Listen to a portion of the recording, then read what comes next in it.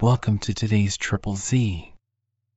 The Triple Z podcast is a daily program that you can use to help you fall asleep each night.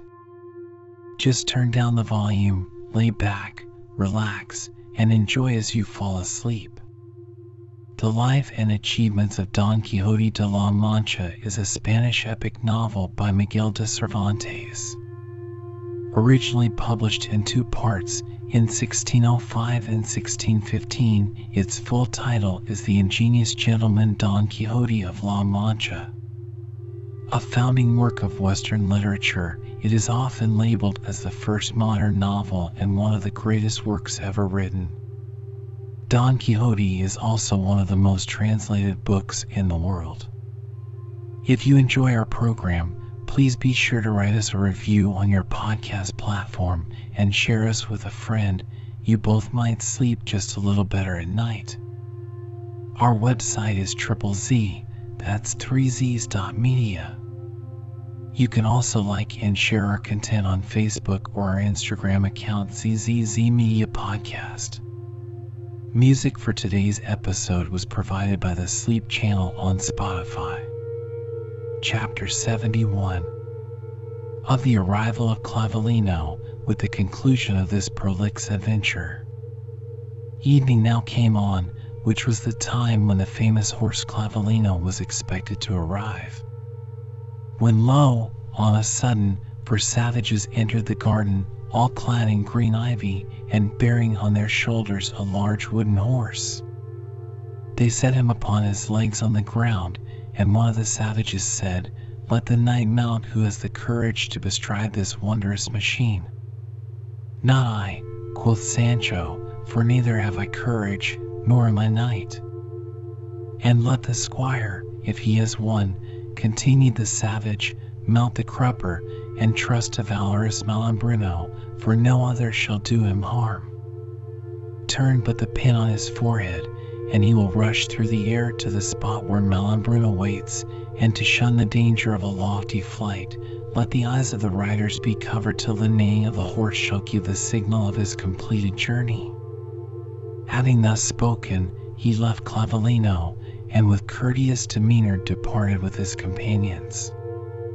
The afflicted lady no sooner perceived the horse than, almost with tears, addressing herself to Don Quixote, "Valorous knight," said she, "Malambrino has kept his word. Here is the horse. Mount, therefore, with your squire behind you, and give a happy beginning to your journey." "Madam," said Don Quixote, "I will do it with all my heart, without waiting for either cushion or spurs, so great is my desire to see your ladyship and these your unfortunate friends rescued." "That will not I," quoth Sancho, "either with a bad or a good will, and if this shaving cannot be done without my mounting, let my master seek some other squire, or these madams some other barber, for being no wizard, I have no stomach for these journeys. What will my islanders say when they hear that their governor goes riding upon the wind? Besides, it is 3,000 leagues from here to Candia. What if the horse should tire upon the road, or the giant be fickle and change his mind? 7 years, at least, it would take us to travel home, and by that time I should have neither island nor islanders that would own me. No, I know better things. I know, too, that delay breeds danger, and when they bring you a heifer, be ready with a rope." "Friend Sancho," said the Duke, "your island neither floats nor stirs, and therefore it will keep till your return, and as you know that all offices of any value are obtained by some consideration, what I expect in return for this government I have conferred upon you is only that you attend your master on this memorable occasion, and whether you return upon Clavileno with the expedition his speed promises, or be your fortune to return on foot, like a pilgrim, from house to house, and from into inn, however it may be, you will find your island where you left it, and your islanders with the same desire to receive you for their governor. My goodwill is equally unchangeable, and to doubt that, Signor Sancho, would be a notorious injury to the inclination I have to serve you. Good your worship, say no more, quoth Sancho. I am a poor squire, and my shoulders cannot bear the weight of so much kindness. Let my master mount, let my eyes be covered, and good luck go with us. But tell me, when we are aloft, may I not say my prayers, and entreat the saints and angels to help me? Yes, surely, answered the Trifaldi, you may invoke whomsoever you please, for Malambruno is a Christian, and performs his enchantments with great discretion and much precaution. Well, let us away, quoth Sancho, and heaven prosper us. Since the memorable business of the fulling mills, said Don Quixote, I have never seen thee, Sancho, in such trepidation, and were I as superstitious as some people, this extraordinary fear of thine would a little discourage me. But come hither, friend, for, with the leave of these nobles, I would speak a word or two with thee in private. Don Quixote then drew aside Sancho among some trees out of hearing, and taking hold of both his hands said to him, Thou sayest, my good Sancho, the long journey we are about to undertake, the period of our return is uncertain, and heaven alone knows what leisure or convenience our affairs may admit during our absence. I earnestly beg, therefore, now that opportunity serves, thou wilt retire to thy chamber, as if to fetch something necessary for the journey, and there, in a trice, give thyself, if it be but 500 lashes, in part of the 3,300 for which thou art pledged, for work well begun is half ended. By my soul, quoth Sancho, your worship is stark mad. Verily, verily, your worship is out of all reason. Let us go and shave these duennas, and on my return, I promise to make such dispatch in getting out of debt that your worship shall be contented. Can I say more? With that promise, said Don Quixote, I feel somewhat comforted, and believe thou wilt perform it, for though thou art not overwise, thou art stanch in thy integrity. The knight and squire now returned to the company, and as they were preparing to mount Clavileno, Don Quixote said, Hoodwink thyself, Sancho, and get up. He that sends for us from countries so remote cannot, surely, intend to betray us, for he would gain little glory by deceiving those who confide in him. And supposing the success of the adventure should not be equal to our hopes, yet of the glory of so brave an attempt, no malice can deprive us. Let us be gone, sir, quoth Sancho, for the beards and tears of these ladies have pierced my heart, and I shall not eat to do me good till I see them smooth again. Mount, sir, and hoodwink first, for if I am to have the crupper, your worship, who sits in the saddle, must get up first.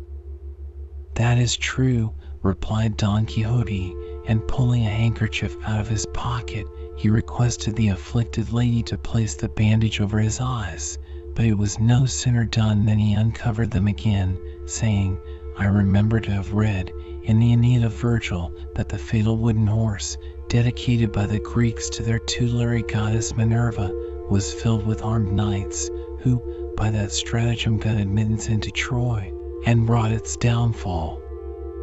Will it not therefore be prudent, before I trust myself upon Clavileno, to examine what may be in his belly? There is no need of that, said the Trifaldi, for I am confident Malambruno has nothing in him of the traitor. Your worship may mount him without fear, and should any harm ensue, let the blame fall on me alone. Don Quixote, now considering that to betray any further doubts would be a reflection on his courage, vaulted at once into his saddle. He then tried the pin, which he found would turn very easily. Stirrups he had none, so that, with his legs dangling, he looked like a figure in some Roman triumph, woven in Flemish tapestry. Very slowly, and much against his will, Sancho then got up behind, fixing himself as well as he could upon the crupper, and finding it very deficient in softness, he humbly begged the Duke to accommodate him, if possible, with some pillow or cushion, though it were from the Duchess's state sofa, or from one of the pages' beds, as the horse's crupper seemed rather to be of marble than of wood, but the Trifaldi interfering, assured him that Clavellino would not endure any more furniture upon him, but that, by sitting sideways, as women ride, he would find himself greatly relieved. Sancho followed her advice, and, after taking leave of the company, he suffered his eyes to be covered. But, soon after, he raised the bandage, and looking sorrowfully at his friends, begged them, with a countenance of woe, to assist him at that perilous crisis with a few paternosters and Ave Marias, as they hoped for the same charity from others when in the like extremity. They were now blindfolded, and Don Quixote, feeling himself firmly seated, put his hand to the peg, upon which all the duennas and the whole company raised their voices at once, calling out, "Speed you well, valorous knight! Heaven guide thee, undaunted squire! Now you fly aloft, see how they cut the air more swiftly than an arrow. Now they mount and soar, and astonish the world below. Steady, steady, valorous Sancho! You seem to reel and totter in your seat. Beware of falling, for, should you drop from that tremendous height, your fall will be more terrible than that of Phaeton." Sancho, hearing all this, pressed closer to his master, and grasping him fast, he said, "How can they say that we are got so high, when we hear them as plain as if they were close by us?" "Take no heed of that, Sancho," said Don Quixote, "for, in these extraordinary flights, to see or hear 1,000 leagues is nothing but squeeze me not quite so hard, good Sancho, or thou wilt unhorse me. In truth I see not why thou shouldst be so alarmed, for I can safely swear an easier paced steed I never rode in all my life. Indeed, it goes as glibly as if it did not move at all. Banish fear, my friend, the business goes on swimmingly, with a gale fresh and fair behind us." "I think so too," quoth Sancho, "for I feel the wind here as if 1,000 pairs of bellows were puffing at my tail." And, indeed, this was the fact, as sundry large bellows were just then pouring upon them an artificial storm. In truth, so well was this adventure managed and contrived that nothing was wanting to make it complete. Don Quixote, now feeling the wind, "Without doubt," said he, "we have now reached the second region of the air, where the hail and snow are formed, thunder and lightning are engendered in the third region, and if we go on mounting at this rate, we shall soon be in the region of fire, and how to manage this peg I know not, so as to avoid mounting where we shall be burnt alive." Just at that time some flax, set on fire at the end of a long cane, was held near their faces, the warmth of which being felt, "May I be hanged," said Sancho, "if we are not already there, or very near it, for half my beard is singed off. I have a huge mind, sir, to peep out and see whereabouts we are." "Heaven forbid such rashness," said Don Quixote. "Remember the true story of the licentiate Turalvo, who was carried by magicians, hoodwinked, riding on a cane, with his eyes shut, and in 12 hours reached Rome, where, lighting on the Tower of Nona, he saw the tumult, witnessed the assault and death of the Constable of Bourbon, and the next morning returned to Madrid, where he gave an account of all that he had seen. During his passage through the air, he said that he was tempted to open his eyes, which he did, and found himself, as he thought, so near the body of the moon that he could have laid hold of it with his hand, but that he durst not look downwards to the earth lest his brain should turn. Therefore, Sancho, let us not run the risk of uncovering in such a place, but rather trust to him who has taken charge of us, as he will be responsible. Perhaps we are just now soaring aloft to a certain height, in order to come souse down upon the kingdom of Candia, like a hawk upon a heron, and, though it seems not more than half an hour since we left the garden, doubtless we have traveled through an amazing space." "As to that I can say nothing," quoth Sancho Panza. "I can only say that, if Madame Magdalena was content to ride upon this crupper without a cushion, her flesh could not have been the tenderest in the world.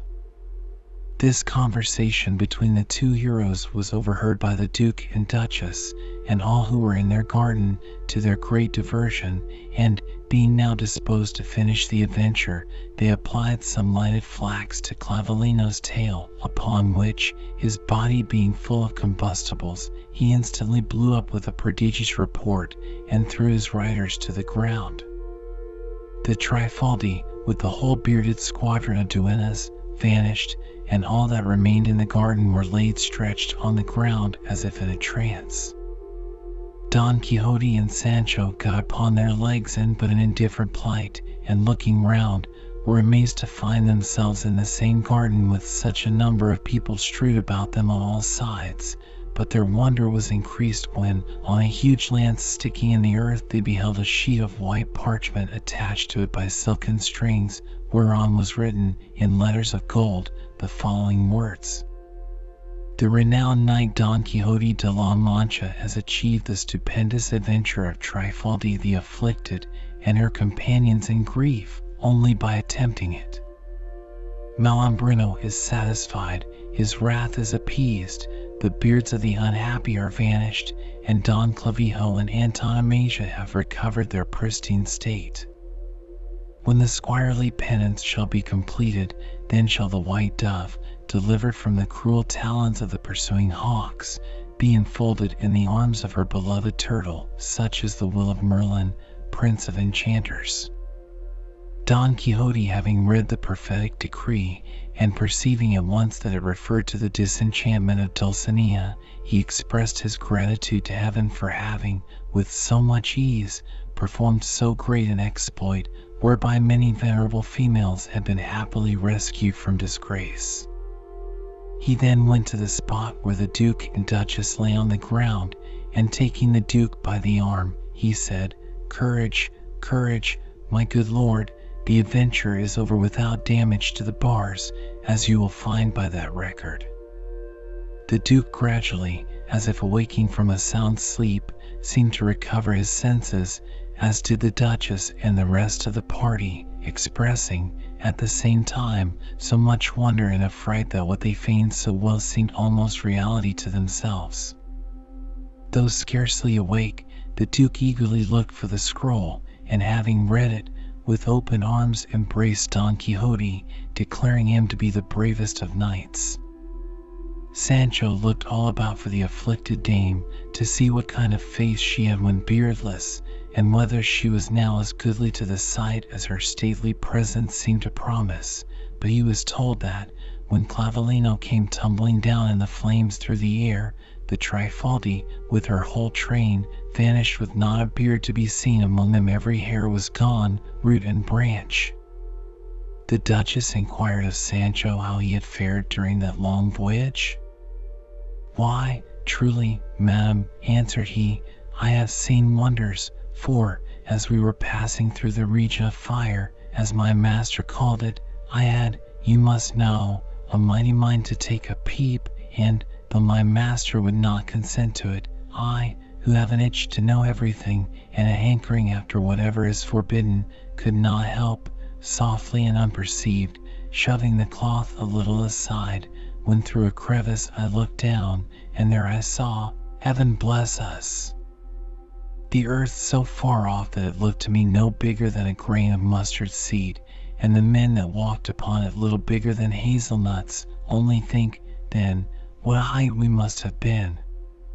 "Take care what you say, friend," said the Duchess. "Had it been so, you could not have seen the earth for the people upon it. A hazelnut, good man, would have covered the whole earth." "Like enough," said Sancho, "but, for all that, I had a side view of it, and saw it all." "Take heed, Sancho," said the Duchess, "for one cannot see the whole of anything by a side view." "I know nothing about views," replied Sancho. "I only know that your ladyship should remember that, since we flew by enchantment I might see the whole earth, and all the men upon it, in whatever way I looked, and, if your ladyship will not credit that, neither will you believe me when I tell you that, thrusting up the kerchief close to my eyebrows, I found myself so near the sky that it was not above a span from me, and it so fell out that we passed close by the place where the 7 she-goats are kept, and, truly, having been a goatherd in my youth, I no sooner saw them but I longed to play with them a while, and, had I not done it, I verily think I should have died. So what does I but, without saying a word, softly slide down from Clavellino, and play with the sweet little creatures, which are like so many violets, for almost 3/4 of an hour, and all the while Clavellino seemed not to move from the place, nor stir a foot. And while honest Sancho was diverting himself with the goats, quoth the Duke, how did Señor Don Quixote amuse himself? To which the knight answered, as these and such like concerns are out of the order of nature, I do not wonder at Sancho's assertions. For my own part, I can truly say I neither looked up nor down, and saw neither heaven nor earth, nor sea nor sands. It is, nevertheless, certain that I was sensible of our passing through the region of the air, and even touched upon that of fire, but that we passed beyond it, I cannot believe, for, the fiery region lying between the sphere of the moon and the uppermost region of the air, we could not reach that place where the 7 goats are which Sancho speaks of without being burnt, and, since we were not burnt, either Sancho lies or Sancho dreams. I neither lie nor dream, answered Sancho, only ask me the marks of these same goats, and by them you may guess whether I speak the truth or not. Tell us what they were, Sancho, quoth the Duchess. 2 of them, replied Sancho, are green, 2 carnation, 2 blue, and 1 motley colored. A new kind of goats are those, said the Duke. In our region of the earth we have none of such colors. The reason is plain, quoth Sancho. Your Highness will allow that there must be some difference between the celestial goats and those of this lower world. They did not choose to question Sancho any more concerning his journey, perceiving him to be in the humor to ramble all over the heavens, and tell them all that was passing there, without having stirred a foot from the place where he mounted. Thus concluded the adventure of the afflicted duenna, which furnished the Duke and Duchess with a subject of mirth, not only at the time, but for the rest of their lives, and Sancho something to relate had he lived for ages. Sancho, said Don Quixote, whispering him in the ear, if thou wouldst have us credit all thou hast told us just now, I expect thee to believe what I saw in Montesinos' cave. I say no more. Chapter 72. The instructions which Don Quixote gave to Sancho Panza before he went to his government with other well-digested matter. The Duke and Duchess, being so well pleased with the adventure of the afflicted duenna, were encouraged to proceed with other projects, seeing that there was nothing too extravagant for the credulity of the knight and the squire. The necessary orders were accordingly issued to their servants and vassals with regard to their behavior towards Sancho and his government of the promised island. The day after the flight of Clavellino, the Duke bid Sancho prepare and get himself in readiness to assume his office, for his islanders were already wishing for him as for rain in May. Tomorrow, said he, you surely depart for your island, and this evening you shall be fitted with suitable apparel and with all things necessary for your appointment. Clothe me as you will, said Sancho, I shall still be Sancho Panza. That is true, said the Duke, but the garb should always be suitable to the office and rank of the wearer, for a lawyer to be habited like a soldier, or a soldier like a priest, would be preposterous, and you, Sancho, must be clad partly like a scholar, and partly a soldier, as, in the office you will hold, arms and learning are united. As for learning, replied Sancho, I have not much of that, for I hardly know my A, B, C, but to be a good governor, it will be enough that I am able to make my Christ cross, and as to arms, I shall handle such as are given me till I fall, and so God help me. With so good an intention, quoth the Duke, Sancho cannot do wrong. At this time Don Quixote came up to them, and hearing how soon Sancho was to depart to his government, he took him by the hand, and, with the Duke's leave, led him to his chamber, in order to give him some advice respecting his conduct in office, and, having entered, he shut the door, and, almost by force, made Sancho sit down by him, and, with much solemnity, addressed him in these words: I am thankful to heaven, friend Sancho, that, even before fortune has crowned my hopes, prosperity has gone forth to meet thee. I, who had trusted in my own success for the reward of thy services, am still but on the road to advancement, whilst thou, prematurely and before all reasonable expectation, art come into full possession of thy wishes. Some must bribe, importune, solicit, attend early, pray, persist, and yet do not obtain what they desire, whilst another comes, and, without knowing how, jumps at once into the preferment for which so many have sued in vain. It is truly said that merit does much, but fortune more. The happy have their days, and those they choose, th unhappy have but hours, and those they lose. Thou, who, in respect to me, art but a very simpleton, without either early rising or late watching, without labor of body or mind, by the air alone of knight-errantry breathing on thee, findest thyself the governor of an island, as if it were a trifle, a thing of no account. All this I say, friend Sancho, that thou mayest not ascribe the favor done thee to thine own merit, but give thanks, first to heaven, which disposeth things so kindly, and in the next place, acknowledge with gratitude the inherent grandeur of the profession of knight-errantry. Listen now to the few counsels which I shall give thee for thy conduct. First, my son, fear God, for, to fear him is wisdom, and being wise, thou canst not err. Conceal not the meanness of thy family, nor think it disgraceful to be descended from peasants, for, when it is seen that thou art not thyself ashamed, none will endeavor to make thee so, and deem it more meritorious to be a virtuous humble man than a lofty sinner. Infinite is the number of those who, born of low extraction, have risen to the highest dignities both in church and state, and of this truth I could tire thee with examples. Yet thou takest thy wife with thee, and it is not well for those who are appointed to governments to be long separated from their families. Teach, instruct, and polish her from her natural rudeness, for it often happens that all the consideration a wise governor can acquire is lost by an ill-bred and foolish woman. If thou shouldst become a widower, an event which is possible, and thy station entitles thee to a better match, seek not one to serve thee for a hook and angling rod, for, believe me, whatever the judge's wife receives, the husband must account for at the general judgment, and shall be made to pay fourfold for all that of which he has rendered no account during his life. Be not under the dominion of thine own will. It is the vice of the ignorant, who vainly presume on their own understanding. Let the tears of the poor find more compassion, but not more justice, from thee than the applications of the wealthy.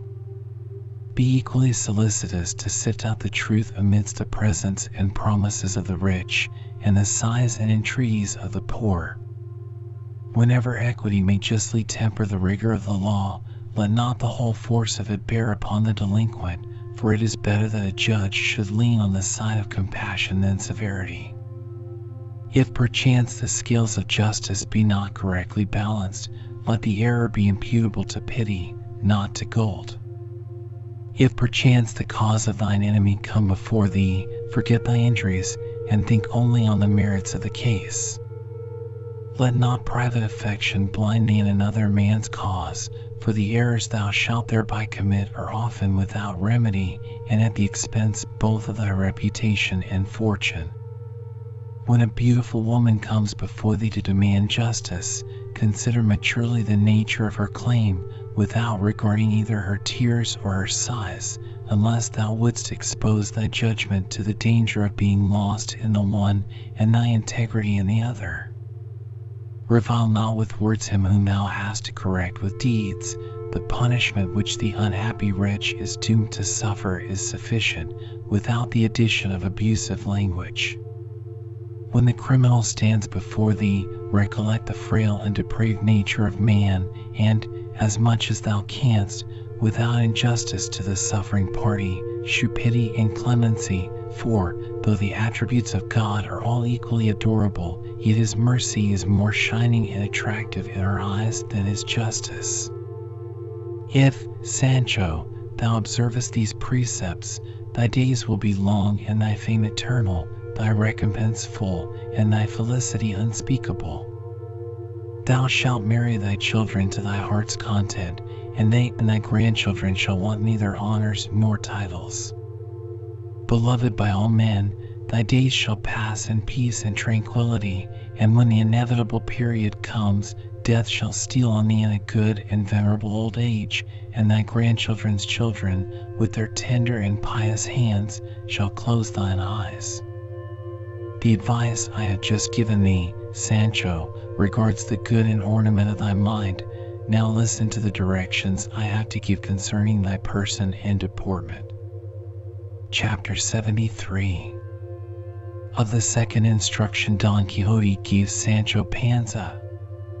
During the whole of this private conference, Sancho listened to his master with great attention, and endeavored so to register his counsel in his mind that he might thereby be enabled to bear the burden of government and acquit himself honorably.